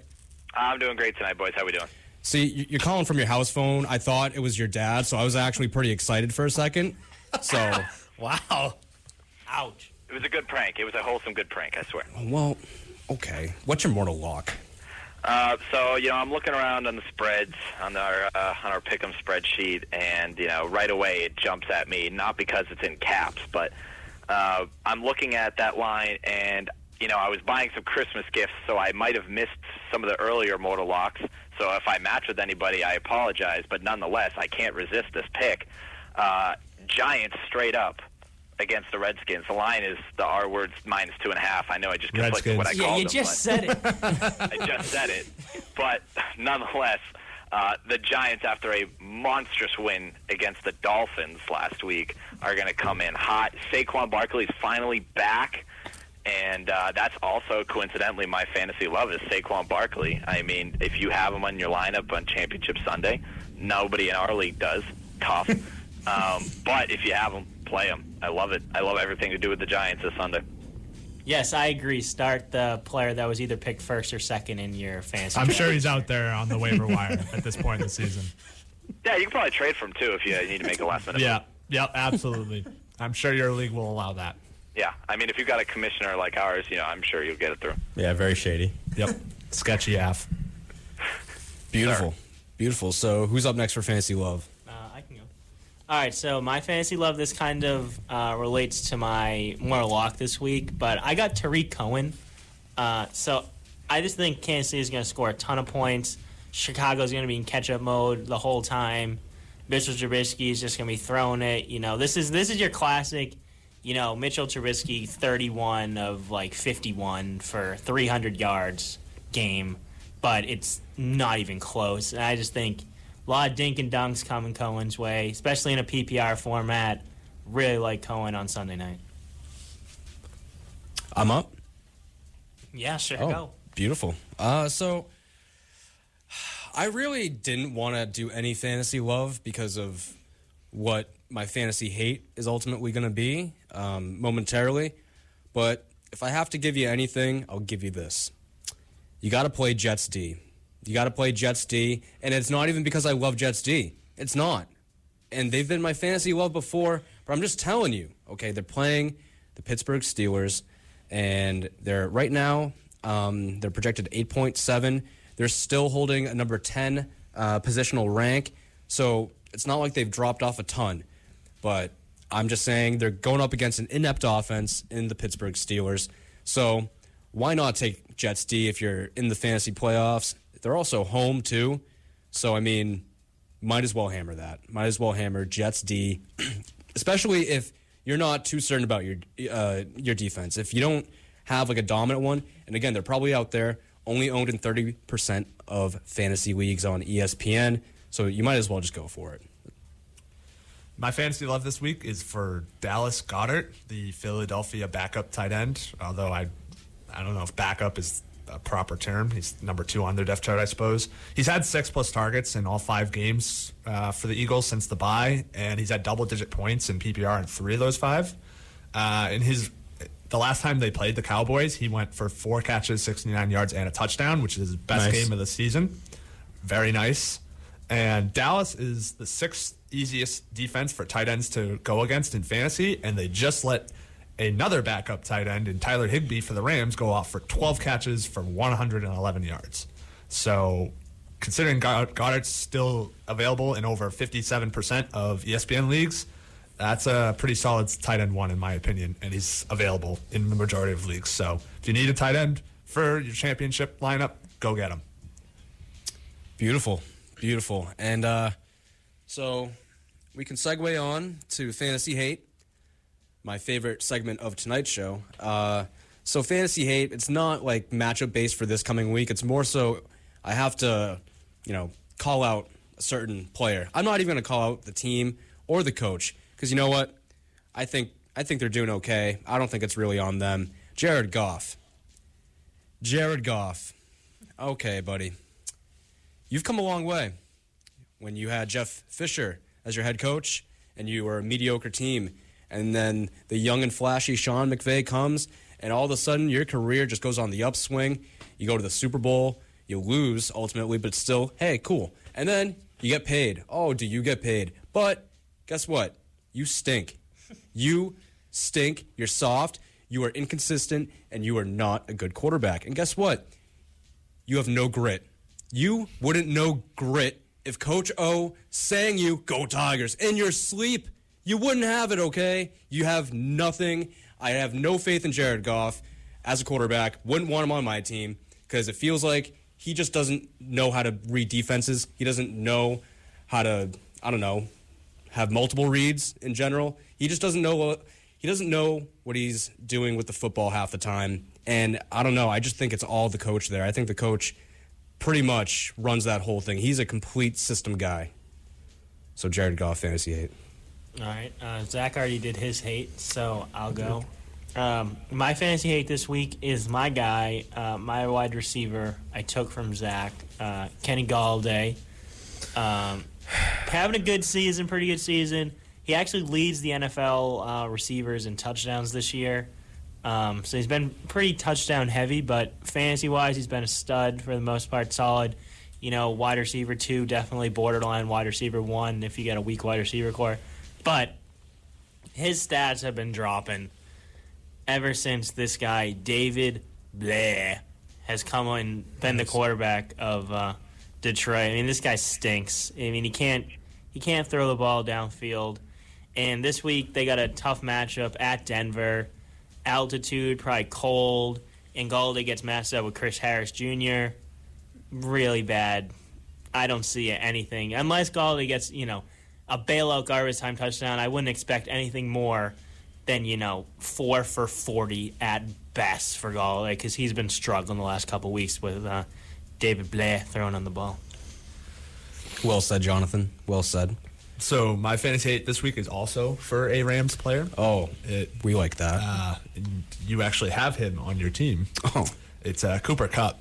Look, you're gonna play him if you have him and you're in the championship. He's a wide receiver 1 in fantasy. We love this. Top 5 receiver in fantasy. You're gonna play him, but you really should temper your expectations for him this week, going up against the Niners. He only had 4 catches for 17 yards in their first matchup, and Goff could be at less than 100% after he jammed his thumb in somebody's helmet last week. It looked like he was fine as he played through it, but it's possible he's not 100%. And San Francisco also is the 5th hardest matchup for wide receivers in fantasies. So with all that being said, you really should think of Cooper Kupp as more of a wide receiver 2 this week, more than his usual wide receiver 1 capabilities. Well said, Ryan. Nick? I was thinking of Kenny Galladay too, but another guy that I have on my mind is Adam Thielen coming off of injury. His last week, he really disappointed. Now he comes into that Monday matchup with the Green Bay Packers. And I know he's been out for a while. He's had time to rest, but when it comes to hamstrings, I never really quite trust the recovery process from a hamstring injury, even going forth for a long time. So I would be very worried if I had Adam Thielen on my roster, because there is quite the temptation to play him with all the skill that he possesses. But I'm worried about his true health and his true involvement in this offense as long as that hamstring still exists, which I think it does. I don't think he's 100% yet, despite the fact that he's playing and practicing. So I'd be really worried playing Adam Thielen in my lineup this week. Nick, I hate to hear that, because playing against Lil Mike, who has Adam Thielen, which means that now Adam Thielen is going to be perfectly healthy and catch 6 touchdowns. So you just did that to me on purpose, and I don't like you for that. If Zach loses, it's on you. I think you're overthinking it, but I nope, do. That's the way it goes. He already lost Godwin. Godwin, why are you making him struggle? Like this? I can't believe you're doing that to me. Yeah, I thought you were friends. Jeez, I thought we were. I guess not. You were so close. It's a cutthroat world, man. Yeah. I guess so. Well, that's our segments. Fantasy love and hate. Actually, we still got one more. We do. We still got one more. We got NFL power rankings. Nick, would you like to kick us off with your power rankings? I mean, geez, you really put me on the spot here, but I guess I'll do it. I think the last time I gave one of these, I think I had the 49ers above the Ravens, and I got yelled at for it, and I can see why now. So, unfortunately, I have to switch that and be with everybody else. So, I'm gonna pull an alpha move here and start at the top instead of the bottom, like you guys. So, I'm gonna start with the Ravens at 1. I don't even think I really need to explain it. They just destroy everyone they play. Then I guess number 2, I'm still going to keep the 49ers up there. I mean, it still was a close game with the Falcons, even though it shouldn't have been as close as it was. 3, I'm going to stick with my Saints, who just dominated the Colts. 4, I'm going to go with the Seahawks. And then 5, I'm going with the Patriots. I don't buy the Patriots' chances at all in the playoffs. That's a good reasoning for them being in the top 5. Yeah, that's the same argument that Dan Roach gives. They have all the talent. There's an 11-3 team or whatever, but they're going to get absolutely destroyed in the playoffs. Is your name Dan Roach? Are these Dan Roach's power rankings? No. Oh, okay. Sounds like it might be. Yeah. All right. So at number 5, just like last week, I still got the Seahawks. I wasn't too convincing in their win over the Panthers. Defense wasn't that great. Moving on to 4, same thing with the Chiefs. Still got them there. Good win, but I can't really move them past the top 3 teams in my opinion. I'm gonna drop the 49ers down to 3, just one spot. You gotta win that game against Atlanta. I mean, Jimmy G put you in a good spot. Defense got to go out and make some plays there, but not gonna drop them down too far. I mean, it's one game, and they still gonna kick the crap out of Seattle in Week 17 and win the division and be number 1 seed. And then Saints move up to number 2. Drew Brees breaks the all-time passing touchdown record. Congrats to you. And then at number 1, still the Ravens. Yep. Well, my number 5, I got the Chiefs sitting at 5. Got the Pats out of my top 5 now, just because time. They didn't show me enough against the Bengals for me to keep them in there. And plus, again, I just don't think they're a top 5 team right now. They gotta prove it to me. Number 4, Niners with that loss to Atlanta. It's just they've dropped a couple now recently, and I gotta slide them a bit down. They're not even first in their own division, so I can't keep them that high. Number 3, Saints, like you said, Zach. Drew Brees, great moment for him, and he's been having a good year when healthy. And that team, again, I think is going to be right there towards the end of it. I think they'll be a Final Four team. Number 2, Seahawks. Again, yeah, they weren't too convincing against Carolina, but that team has been pulling out some crazy wins all season. A ton of one-score games. I think that marks a virtue of a Super Bowl contending team. And again, number 2, Seahawks. I think they'll be right there as well. Number 1, Ravens, for obvious reasons. Don't even have to really tell you. Sir? Yeah, my top Nick? 5. I got San Francisco at number 5. Everyone knows I'm not that high on them. I think their downfall is inevitable. You saw it starting this week with the home loss to Atlanta. Number 4, I got Seattle. Good road win in a tough spot going east at 1 o'clock, especially coming off a loss to the Rams the week before. Number 3, I got Kansas City. I'm getting really high on Kansas City. I think Mahomes is healthy. I think that team, the whole team's getting healthy at the right time. They're picking up Terrell Suggs, too, who I really don't think is going to add much, but it's going to add something. If anything, it's going to add a little edge, a little, fierce, something fierce to that defense that's been putrid this year. I just think they're getting on the right cylinder at the right time of the year, so I got them at 3. Number 2, I got New Orleans. Big win last night. Indy stinks, but they're another team that's, certainly clicking on all cylinders, it seems like, right now at the right time of the year. They got a good matchup at Tennessee this week. I'll have to see how they look, especially outside the dome. You always get worried about New Orleans once they leave the comfort of that dome. So we'll see what happens there. But for right now, I got them at 2. And then number 1, obviously, I don't even need to say. Everyone knows it's Baltimore. They're incredible. Cruising. And they just blow everyone out that they play. So at number 5, I've got the San Francisco 49ers. They've lost 3 of their last 6. I'm sorry. They've lost 3 of their last 6 after that 8-0 start. They're not trending in the right direction. And that loss to Atlanta is a little bit troubling. I'm sorry. It just is. The way that game finished. Can't have that if you want to win your division and get home field advantage in the playoffs. Number 4, I got the Saints. They've won 4 or 5. Dominant showing on Monday night. Retrospect again for Drew Brees. At number 3, I got the Chiefs. They're winners of 4 straight and 5 of 6. Like Jonathan said, I completely agree. They're on all cylinders. They look dangerous. If that defense can be competent, that offense is definitely capable of putting up points like we've seen them do before. And that's just not a team you want to face in the playoffs. Number 2, I've got the Seahawks. They're winners of 6 of 7. Yeah, it's they've had some nail biters. But I still trust Russell Wilson, and he's still winning ball games consistently. And then at number 1, it's the Ravens. They've won 10 in a row, and some of these wins in this 10-game win streak are just really impressive. At Pittsburgh, at Seattle, home against New England, home against Houston, at the Rams, home against the Niners, home against the Bills.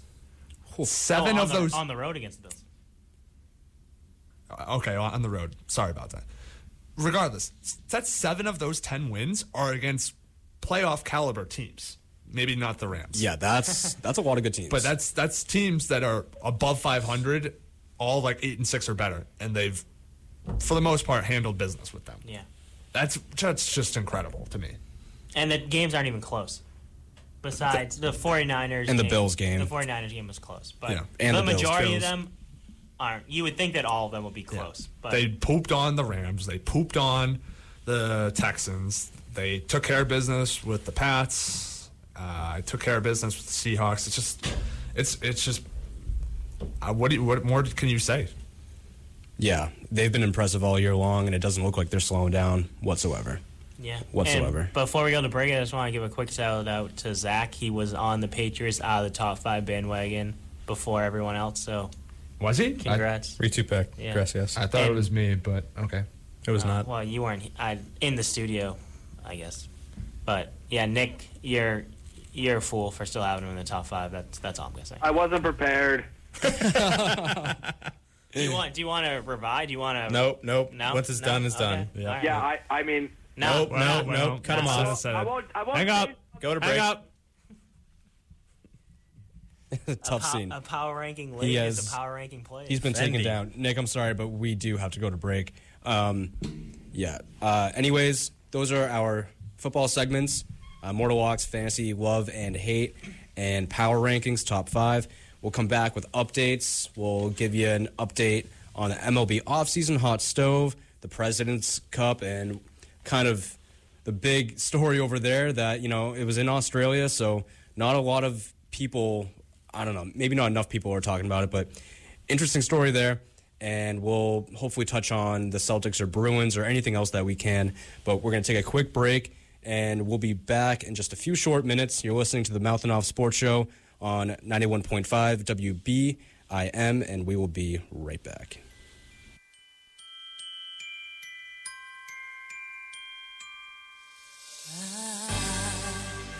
Don't want a lot for Christmas.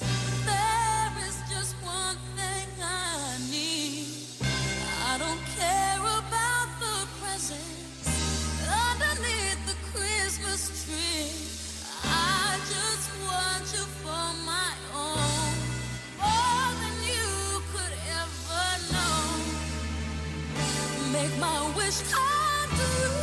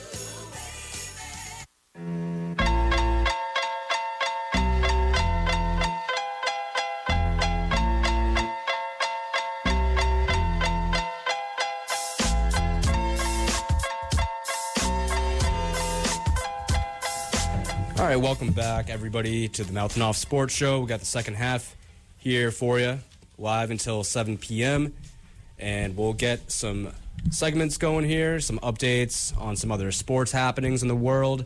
Ryan, I know you mentioned that you wanted to get some college basketball in and some college hockey as well, so Sure. The floor is yours. So in the world of college hoops, we got another new number one. Shocker. Kansas is the new number one team in the country. They slid up from number 2 after Louisville lost to Texas Tech last week. That's the fourth number one to go down this season. It's just crazy.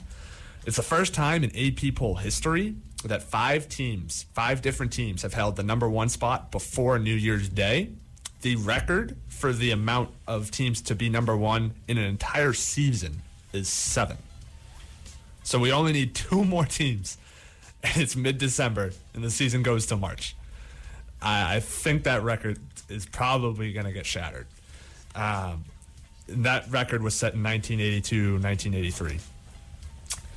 Another big story for the new rankings is that the North Carolina Tar Heels are out of the poll for the first time since 2014. Yikes. After a home loss to Wofford. I think I pronounced that wrong. No, you got it. You got it. That's their 3rd straight loss in 4 out of 5. Granted, the loss to Wofford, they didn't have their star point guard, Cole Anthony, who's out 4 to 6 weeks with a partially torn meniscus. They were also down another starter in Leaky Black. So that's it's rough going for the North Carolina Tar Heels these days. And then another note, 4 of the top 5 teams in the rankings last week suffered a loss. And so teams like Gonzaga, who picked up big wins over an Arizona team, was able to jump to number 2. And finally, Penn State is ranked in the top 25 at checking in at number 23 for the first time since 1996. Wow. After they upset then number 4 Maryland 76-69. Nice at home. That's a long time. Yeah, and the time before that season, they hadn't been ranked since the 50s. Wow. That's even Talk about longer. a football school. Holy smokes. Yeah, Big Ten best all around Talk about a conference. soccer though. school. crazy. Big Ten worst conference. So Cap. that's what we got for a little bit of a recap for college basketball. And Wait, can I just say something on college basketball? Sure. I just think it's crazy. I was looking the other day. I mean, I know that a lot of these major schools play against each other, in tournaments at the beginning of the year and stuff. But it's December 15th, okay? December 17th today, Sunday, December 15th, when the new rankings came out. Auburn is the only Power 5 team that is still undefeated. Yeah. That's pretty crazy to me. And there's only like 4 And they've left. only played, it's not like this team is like 20-0. Everyone's played like 10, 11 games. Like it just to me it just seems earlier. Normally I feel like at this time of the year the top, 3 4 or or 4 5, teams yeah. are still all undefeated. Yep. And there's only 4 teams undefeated in the entire D1. Yeah, I And know that's San Diego like State. 300 San Diego something State's schools. undefeated. I don't know about anyone. Duquesne's. Yeah, I Duquesne, yeah. don't even know how that's pronounced, but that it's crazy parody. Yeah. Man. I know we throw that word around a lot in college basketball. I've been saying that, but it seems never more so than this year. Yeah, and you mentioned UNC dropping out of the poll. I was looking at the Lenardi's bracketology that he updates all the time on ESPN the other day, and it had UNC as 8 seed, and I had a double take, and I was like, what? Yeah. That's Crazy. That's how they haven't beaten anyone good. They've lost all their big time games, and now you had a home loss to Wofford, and that just doesn't look good. I mean, if they're like a double-digit seed, Dangerous. watch out. Dangerous. Get Anthony back healthy. Watch out. Yeah. Oh, them and Florida. If they end up in that 8-9 or like that 10 seed range, Or Syracuse. Syracuse. They have. Syracuse cooks in March with that. Okay. With that. They're good for like a couple wins. I hate. True. I'm not a basketball guy, anyways. I hate watching Syracuse. Dude, play. Yup. They always the most boring games ever. They always cook in Facts. March. That 2-3 zone, man. Yeah. Jim Boheim's got They it. win all these games like 54-51 come March. Jim It's- Boeheim can kick It's rocks. unbelievable. True. So that's what we got for college basketball this week. And we're just real quick, we're going to shout out some college hockey. North Dakota State is the new number 1 this week at 14-1-2. We got to shout out the New England schools. We got 5 Hockey East schools in the top 14. We got BC at number 5, Amherst at number 9, Northeastern at number 12, that school which I shall not speak of at 13, and UMass Lowell at 14. That school, which I shall not speak of, is also atop the Hockey East standings, unfortunately. But Amherst, Lowell, and Northeastern are only 1 point behind so far into the season. So Hockey East heating up. Go Eags. Go Hawks. Nah. Only time you'll ever hear me say that. Sheesh. So we can move on to some MLB news. I know we were talking last week about Garrett Cole and who he was going to end up with and kind of the numbers that he was going to get at the time. There's 2 mystery teams, allegedly, and the Yankees end up forking over quite a bit of cash. He's going to be making $324 million over the span of his deal. The Yankees just opened up their big fat checkbook and just unloaded for Garrett Cole. Not really shocked there. And then obviously Strasburg staying with the Nationals. That's huge as well. And then Anthony Rendon getting paid as well. And he heads to the Angels, helping out that squad. I love that move. I don't know about you guys, but I wanted to see that Angels team improve in some shape or form. They started by hiring Joe Madden. And just from there on, it's been all good news, good vibes. Hopefully Shohei Ohtani comes back healthy for next season. And let's start cooking. Get me Mike Trout in the playoffs. You're exactly right. I mean, Mike Trout's the best player in baseball, bar none. It's not even close. And they finally get him some help in Anthony Rendon. The middle of that lineup now, Rendon, Trout, and Ohtani, if he's healthy, is going to be good. Really good. And when there was rumors that Cole was possibly going to the Angels, I was so fired up. I want the Angels to be good. I want them to be. I want to see Mike Trout in primetime games. I don't want to just see him on SportsCenter making another ridiculous catch. When you got to get this guy more involved. He's too good of a player. But on Cole's contract, when Strasburg's contract came out, and I think it was $275 for 8 years. Yep. 7, I think. 7. Yep. You knew Cole's was going to be like way higher than that. Yep. Just because he was going to a different team and they were going to have to pay for him. And 324, yeah, that's a staggering number for a pitcher. Did we see any of the other offers, like from the Dodgers or the Angels? Like how much more did the Yankees pay? Like that's what I want to know. How much did they have to overpay for him? I don't think anyone ever came out and said what other teams had been offering, but I know that there had been insiders rumoring that teams had been throwing around the 280 to 300 benchmark, and that obviously that ended up being nowhere near enough. Yeah. I mean, Strasburg deal, you're right, Zach. That set the table. 7 for 245. It came out to like $35 million a year. And when you saw Strasburg get that deal, you kind of knew Garrett Cole was going to push for $40 million a year, and it wouldn't be close. And he gets just under that. But that just makes the Yankees that just more dangerous. Yeah, Absolutely. I mean, I didn't see any other numbers come out, like specifically what people offering. I only saw Cole say that when it came, the Angels were a serious consideration, and when it came down to it, it was just just who was going to give him a better chance to win a World Series. Right. And, I mean, if he went to the Angels, they'd be much improved, definitely a playoff team. But he goes to the Yankees, and it's pretty... He gives them exactly what they that- need. That team is so good. Yeah. They're scary. On paper, at least. If they stay healthy, man. Even Holy if they don't crap. stay healthy, they didn't stay healthy last year, and they're still nasty. So, I mean, Stanton could not play the entire year, and they'd still be nice. I know. It's a 2-horse race, and I don't know how the Red Sox are going to keep up. Is MLB the new NBA? My column. No. There's way too much parity in the playoffs. But we have other news as well.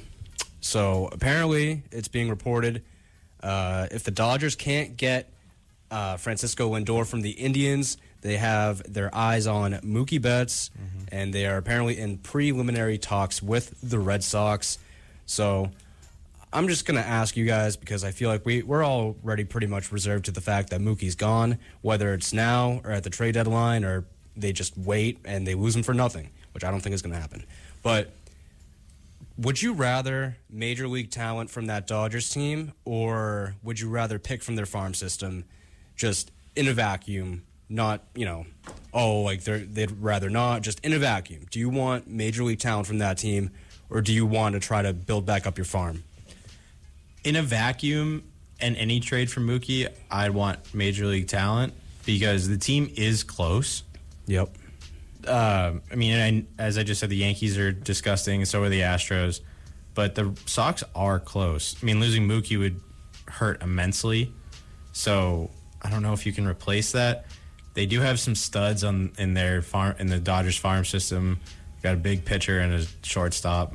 But I've also heard rumors that Corey Seager possibly involved in that deal. Him at second, that's a pretty damn good infield end. Seager, Xander, and Rafi. That'd be great. But then you're losing Mookie in left field, or right field. So I don't know, man. There's no trade that's going to bring back the value of Mookie Betts. But for me, I'd want major league talent. Yeah, I just don't. I talked about this last week, Dan. Every second of every day that passes that Mookie Betts remains on the Red Sox convinces me more and more that he's going to be on the Red Sox opening day roster next year. Yeah. And That's it, obviously. The yeah. closer it gets to the season. Well, I mean, like you're saying, the Dodgers are having preliminary talks now and stuff like that. But I'm just not buying it. I think that they're going in and he's going to play out. They're going to see how they start the season, and if they're bad, they'll move them at the deadline. But if they're contending, they're going all in. I think they're going all in. Do you think they can afford to do that? What, go all in next year? No. Wait till the deadline to trade him. Because then they'll be forced to take a much lesser haul. It'll be like what happened with Machado a couple years ago in the Orioles. But I think that I just don't think they're going to move him this. I just don't think they're going to move him this offseason. I think they want to see what they have next year and give it one more go. I mean, I see. I know this is really a bad comparison, but the fact that a multi-time Cy Young winner in Corey Kluber can get moved for like chump change, that's not a good look for what the trade market is, at least in my opinion. I know that's comparing a pitcher to an outfielder isn't a great comp, but that at least has to mean something in terms of what you're potentially could be looking at on the trade market. I still think, if we're trading Mookie, I want at least an MLB caliber replacement. Maybe not to the level of Mookie. You're not going to get that in a 1v1, but get at least a solid outfielder to replace him in the lineup, and then try and see if you can get one of those big prospects. Or if not, maybe you get a couple of like B+ tier guys. Yeah, I mean, any minor leaguers you get at first glance, you're going to be like, who the hell is this guy? And like, it's not a good trade. Mm-hmm. It's not until 3-4 years later, like when Noah Syndergaard was traded for the catcher from the Blue Jays, or Russell Martin, whatever. Everybody thought, oh, whatever, he's just a throwaway piece, and then he turns into Thor. So, I mean, it's tough when they trade minor leaguers because the general public is just like, oh, whatever. I mean, even that Kluber trade, I don't know that the minor league pitcher that they got, but people are saying he throws a 101-mile-an-hour cutter. Could he turn into something great? Yeah. Mm-hmm. But it's just name value right now. You just don't know. I mean, from the Dodgers, if you could get like Alex Verdugo, who's one of their center fielders, he's a good replacement at least. He's better than Benintendi already, so for what that's worth. Left-handed bat. Yeah. So, you know, I don't want to see Mookie go, man. That's so hard. I hate it. I mean, at the end of the day, would I rather trade him now or try to win a World Series with him again and then he leaves? I'd rather just try to win a World Series again. I agree. I think that's an their interesting mindset. take. Like what Ryan said, I just don't think that unless they get completely blown out of the water, that they're moving them, and I just don't see it happening. Yeah. Well, it'll be very, very intriguing to see what happens because, I mean, he's the best talent they've developed, pitcher, position player, whatever, and I don't know how long. You know, since Nomar. Since Nomar, and he's better than Nomar. Pedroia won an MVP too, but Mookie's better than Pedroia. Oh, much better. Not even close. But, yeah, it's terrible to see.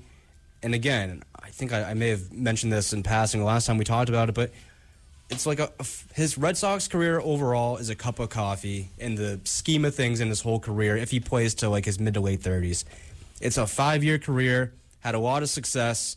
It jump-started his career and put him in the conversation with guys like Trout and the elite of the elite in the league. And it's just ridiculous that a team worth so much money that has paid out the nose for just talent that did not pan out, international signings, what have you. They've always opened up their checkbook, especially this ownership group, and to see them potentially let this guy go or trade him is a travesty in the sports world, in the sports sense. They'd sign him.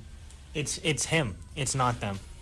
It's him. I'm still not convinced of that. I'm convinced. I'm not convinced it's 100% that. They would sign him to the contract Rendon got right today. I'm not convinced. I'm like, maybe, like, you could totally be right. You know, you could totally be right. But I just think, I don't know, they've been battling with him on arbitration year after year. They've never really agreed on how much he's worth. What have the Red Sox done to make me believe that, you know, they're sort of right, or they're, you know, it's not them, it's him? Because in the past, they've had a lot of shady signings. They lowballed John Lester to the point where he was off the team that same season when they offered him for $70 million that spring training. They haven't, with their in-home talent, they haven't historically worked out too well. I don't know. I mean, it's, to me, you could be right, Jonathan, but I'm not going to take them at face value because they've battled with Mookie on, again, arbitration year after year after year. And, yeah, that, to me, that's all the evidence I need to at least question it. Because do I think Mookie would mind playing for the Cardinals for the next 10 to 15 years? No, obviously.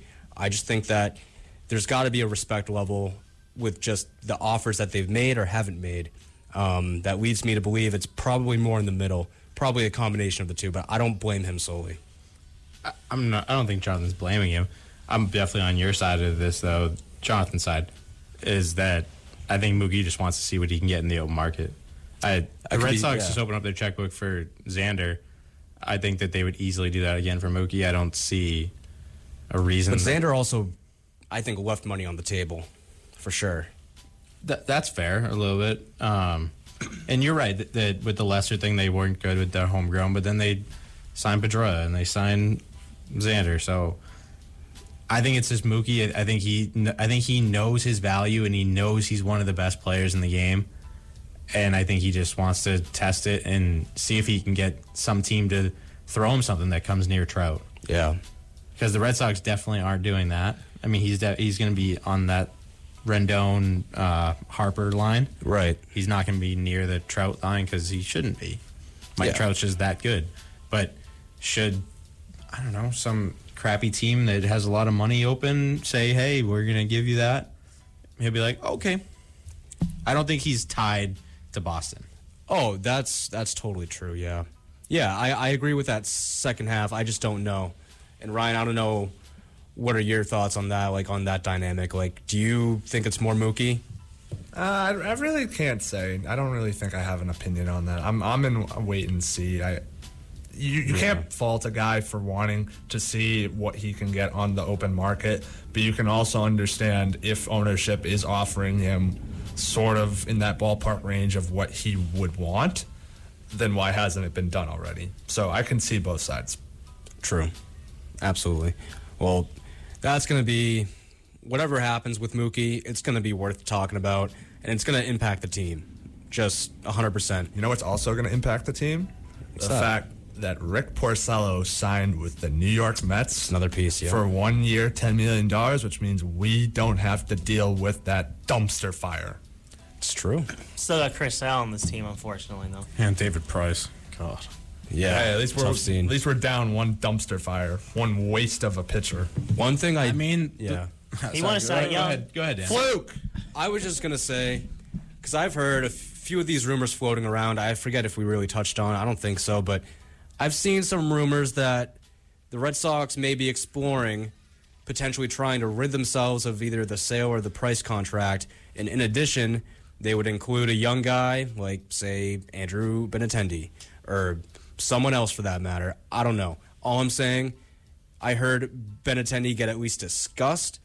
I don't know realistically if you'd have to give up that much of a talent just to get rid of a contract or to make one or to, not have to eat nearly as much money. But if they have to peel from the major league roster and do that, I am totally out. I am totally out because then to me they're like almost just sellers. They just instantly become not a championship contender, or at least they come a tier below the Astros and the Yankees, if not already.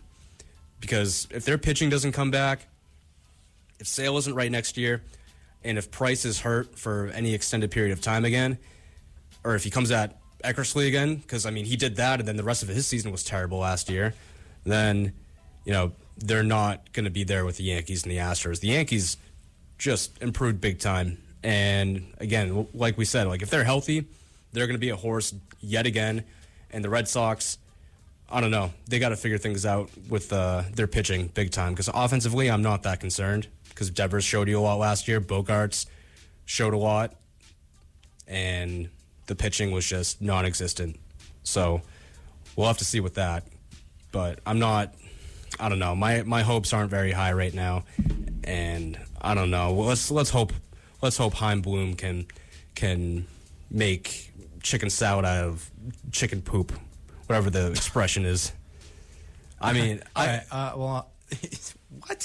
If you have to trade Price and I've seen Benintendi, yeah. I've seen that too. If it opens up enough room for you to sign Mookie, that they need that room, I'm totally fine with that. Oh, that's get the two of those guys out of there. We can replace them. That's the caveat. If it's for Mookie, we'd have to see. I don't know what the timeline would exactly have to be for that kind of scenario. If Mookie's hellbent on going to free agency or at least testing the waters, they make a move like that. Oh, they better open up the checkbook.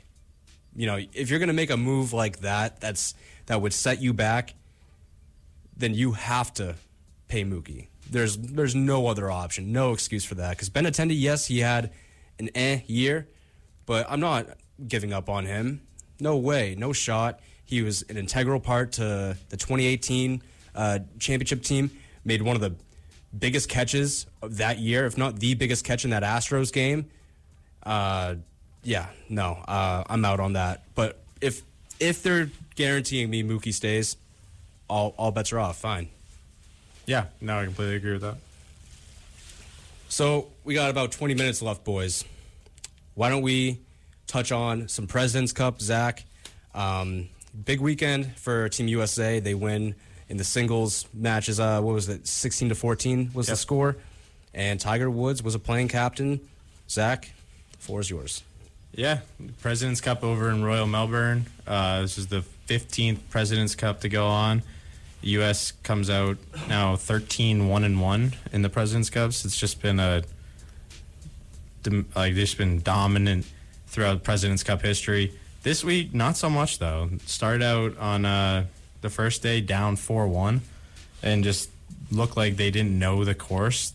They're playing in Australia down Royal Melbourne, and the funky bounces and course is playing hard and firm. Greens were super fast, and it's not a course that like the U.S. where you just throw darts at pins. You got to be able to be creative and run shots up there and play on the ground a lot. And the U.S. just didn't look ready for that at all, except for Tiger. Him and JT went out there, and Tiger made 7 birdies. Dude, for the entire time that they were there was 24 of the best golfers in the world there, and Tiger Woods was by far the best player on the course. Tiger is so back, there's not even a question about it anymore. What a year for him. The Masters ties Sam Snead's overall wins record, 82, and then as a playing captain goes perfect 3-0-0 and wins the U.S. another President's Cup. It wasn't until the singles matches that, like, Jonathan and I were texting back and forth pretty much throughout the entirety of this thing, and we were not happy with the way that they were performing the first 3 days. Friday night here, so Saturday over there, and that Ricky Fowler and Justin Thomas, match was just, it was like gut wrenching. It was like pull your hair out of your head type infuriating. Yeah. And they were up 5 with 8 to play. Yep. And they end up tying. I mean, just unbelievable. Especially if Justin Thomas had sank that huge putt the night before when he was with Tiger to cap off that little comeback they had. Oh, that was awesome. And it was embarrassing. I mean, it was really, really embarrassing. I mean, I was saying to Zach, like, don't even let them on the plane if they lose. Put them on a boat. Yeah, make them take a 2-week boat ride back to Cali. But yeah, good win. The President's Cup isn't like I would definitely say, like, when you think of those tournaments, it's definitely like the little brother to the Ryder Cup. The Ryder Cup's a big deal. U.S. hasn't run that in like forever. But yeah, good win. It's always nice to get behind the boys in blue. And support them. So, I mean, I enjoyed it. It was nice. Fun watching it in Australia, be like 10 o'clock at night. Prime time golf. What's going baby. on? It was awesome. Oh, yeah, they're playing golf right now. Sick. And yeah, as Zach said, best player on the course on either team was Tiger Woods. He's so back. Won the major tournament this year. Should be expected. I mean, it's crazy to say, but he should be expected to win at least another major next year the way he's playing right now. Coming for Jack. He should be the favorite going into the Masters. Yeah, I agree. He should be the favorite going into the Masters, and he should be the favorite going into the British. I don't know. It depends. I don't know where the U.S. is being played or the PGA, but definitely Augusta and wherever the British course is, because I think as he's older now, it's more and more apparent that, he doesn't drive the ball 30 yards past everyone anymore. So he's tearing up link style. Like he tore up link style over the weekend. And, obviously the British Open is going to be on link style course. So. No, absolutely. I mean, he's always been one of the best iron players in the world. Was his calling card for a long time. And just his imagination around the greens. And there was the first day they played, he had a chip shot from just off the green. And all the announcers like, oh, he's going to have to fly it over this little ridge and stuff. He just banks it right off this ridge and rolls in the hole. They were like, wow. Yeah, and his putter is he's rolling the ball so much better than even when he won the Masters. When he won the Masters, it was like Tiger Woods from 20 feet out. Okay, he's going to bang this. Tiger Woods from 8 feet out, lip of the cup, miss. Lip of the cup, miss. But, I mean, he was rolling them. The putt to beat Answer was pretty sick.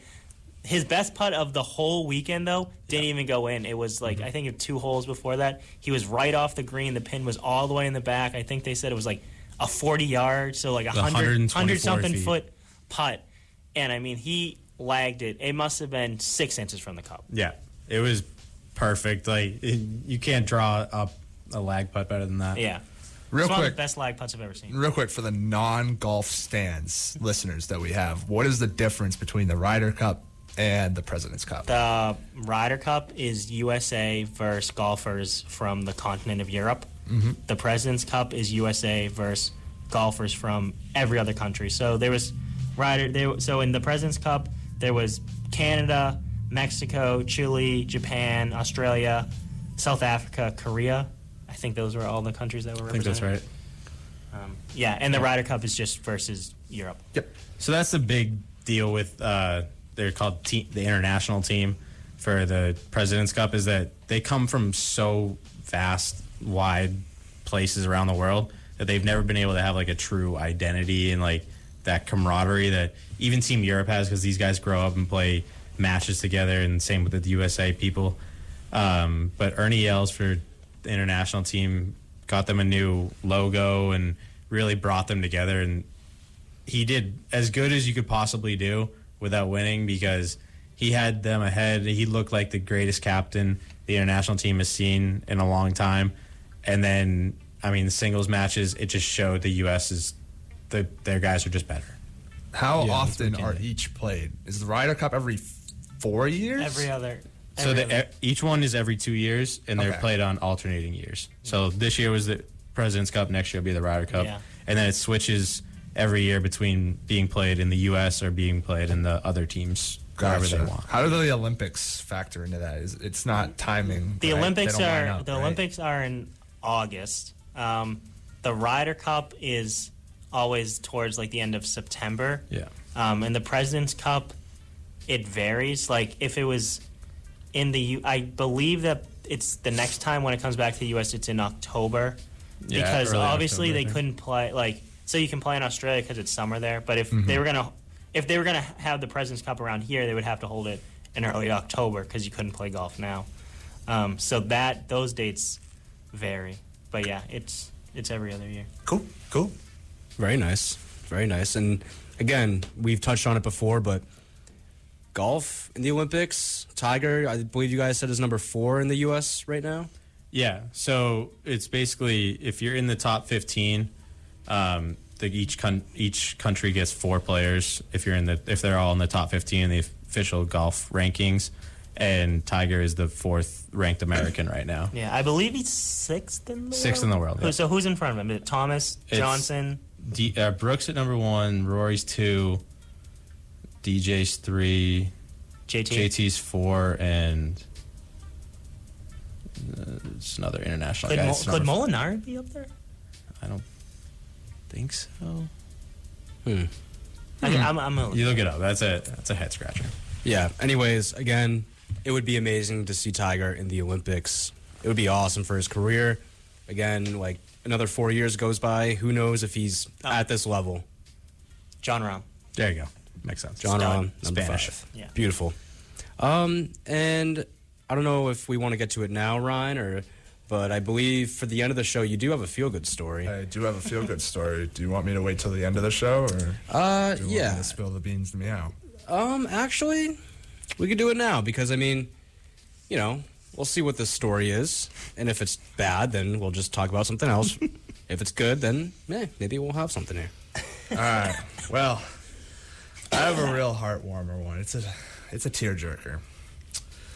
So last week, Dan Sadik proclaimed on his feel-good story that Zach's comeback win over Jonathan in our fantasy playoffs was just this absolute heart-warmer of a feel-good story.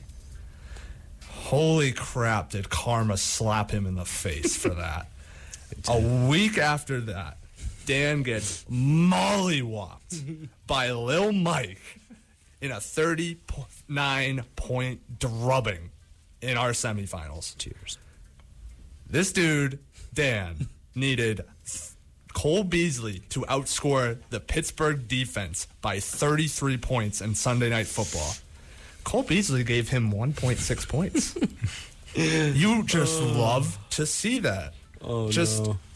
everything is right in the world now. Shout out to Karma for claiming another one.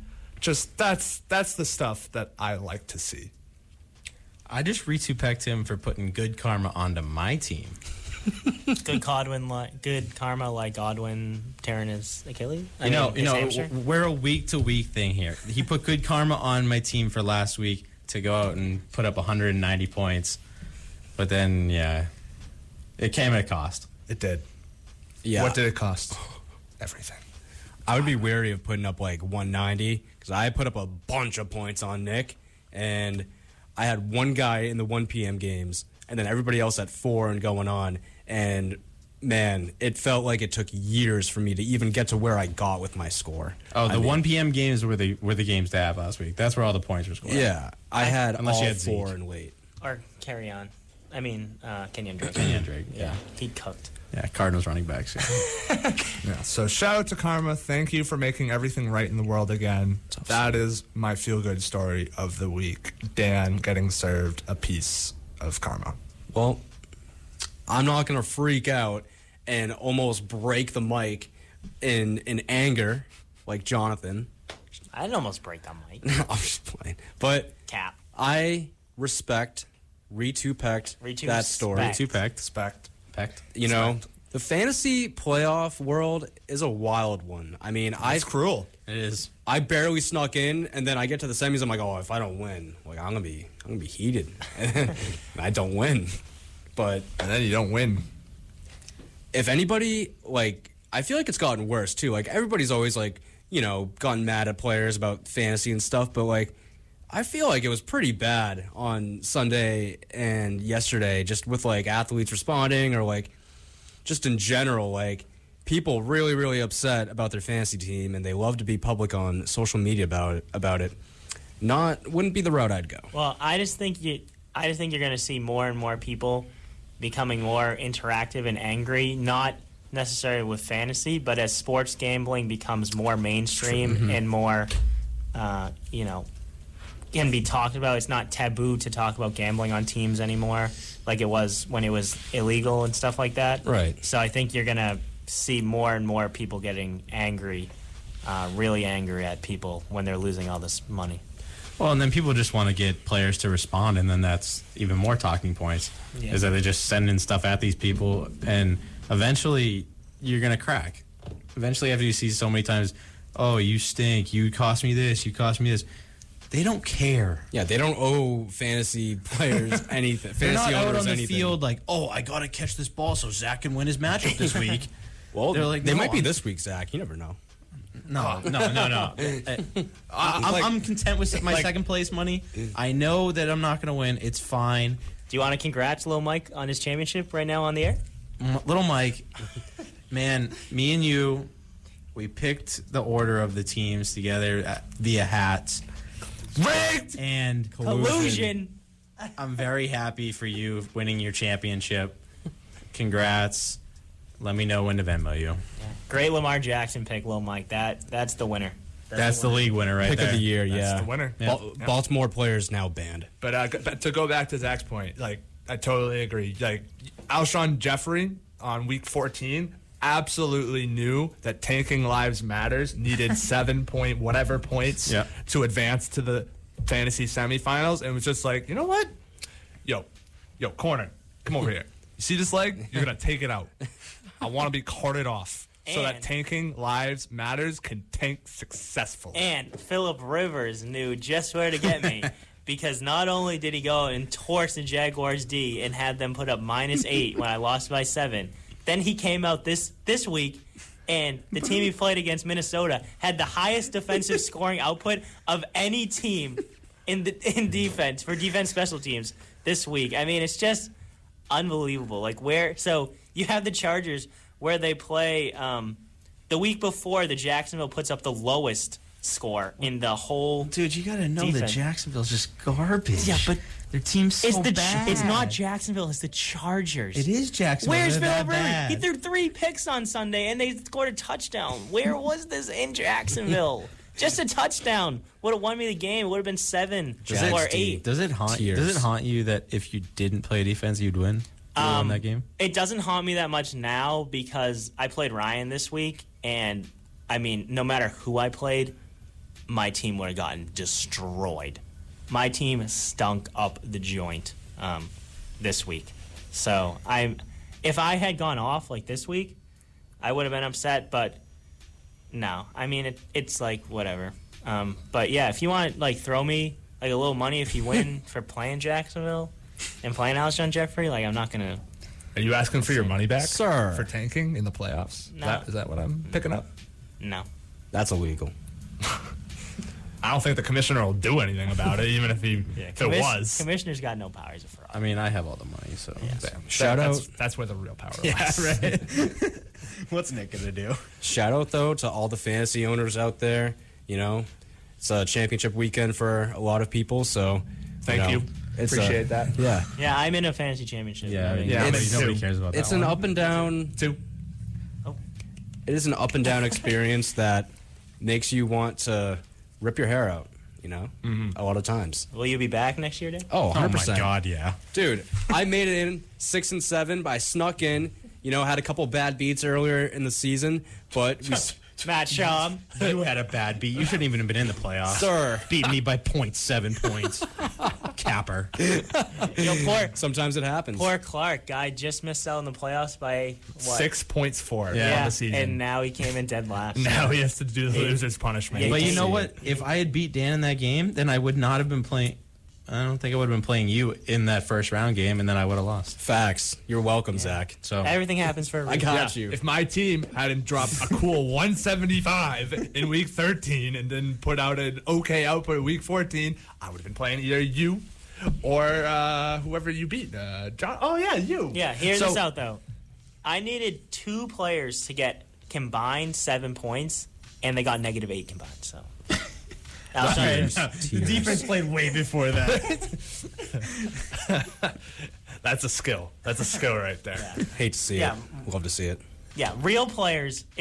Anyone can start a player that gets 0. It takes real skill to start players that get negative. Fendi. just like when Dan Sadik almost picked all the games wrong in our pick, that was tough. He was one game away from picking the entire 1 o'clock slate last week wrong. Which was like, what, 8, 9 games? Yeah. That would have been more impressive than anything I've seen this year. If Dude, this- I had the biggest like opposite ends of the spectrum type of like 2 weeks, and then this past week, literally like almost hit every game. Yeah, you went off. But yeah, shout out you. shout out, feel good story from Ryan. You know, it was a good one, and to everyone who's listening this semester, this is our last off-air show. We'll see On air. On air. We are jeez. definitely on air. The light Yes. is on. Last on-air show of the semester. We'll see what we can do during the winter break in terms of episodes. But thank you all for listening. It has been the Mouth and Off Sports Show here on 91.5 WBIM. Merry Christmas. Merry Christmas to Meow. all. Merry Happy holiday. Merry Christmas. Christmas. And Happy Hanukkah. Kwanzaa. We'll see you next time. Kwanzaa. Go Duke. Oh.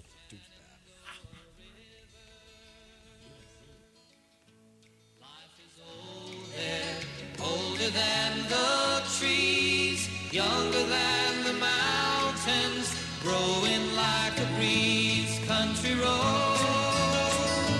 take me home to the place I belong.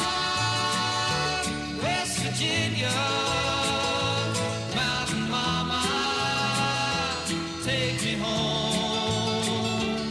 Country roads, all my memories gather round her. Miner's lady, stranger to blue water. Dark and dusty, painted on the sky. Misty taste of moonshine, teardrop in my eye. Country road.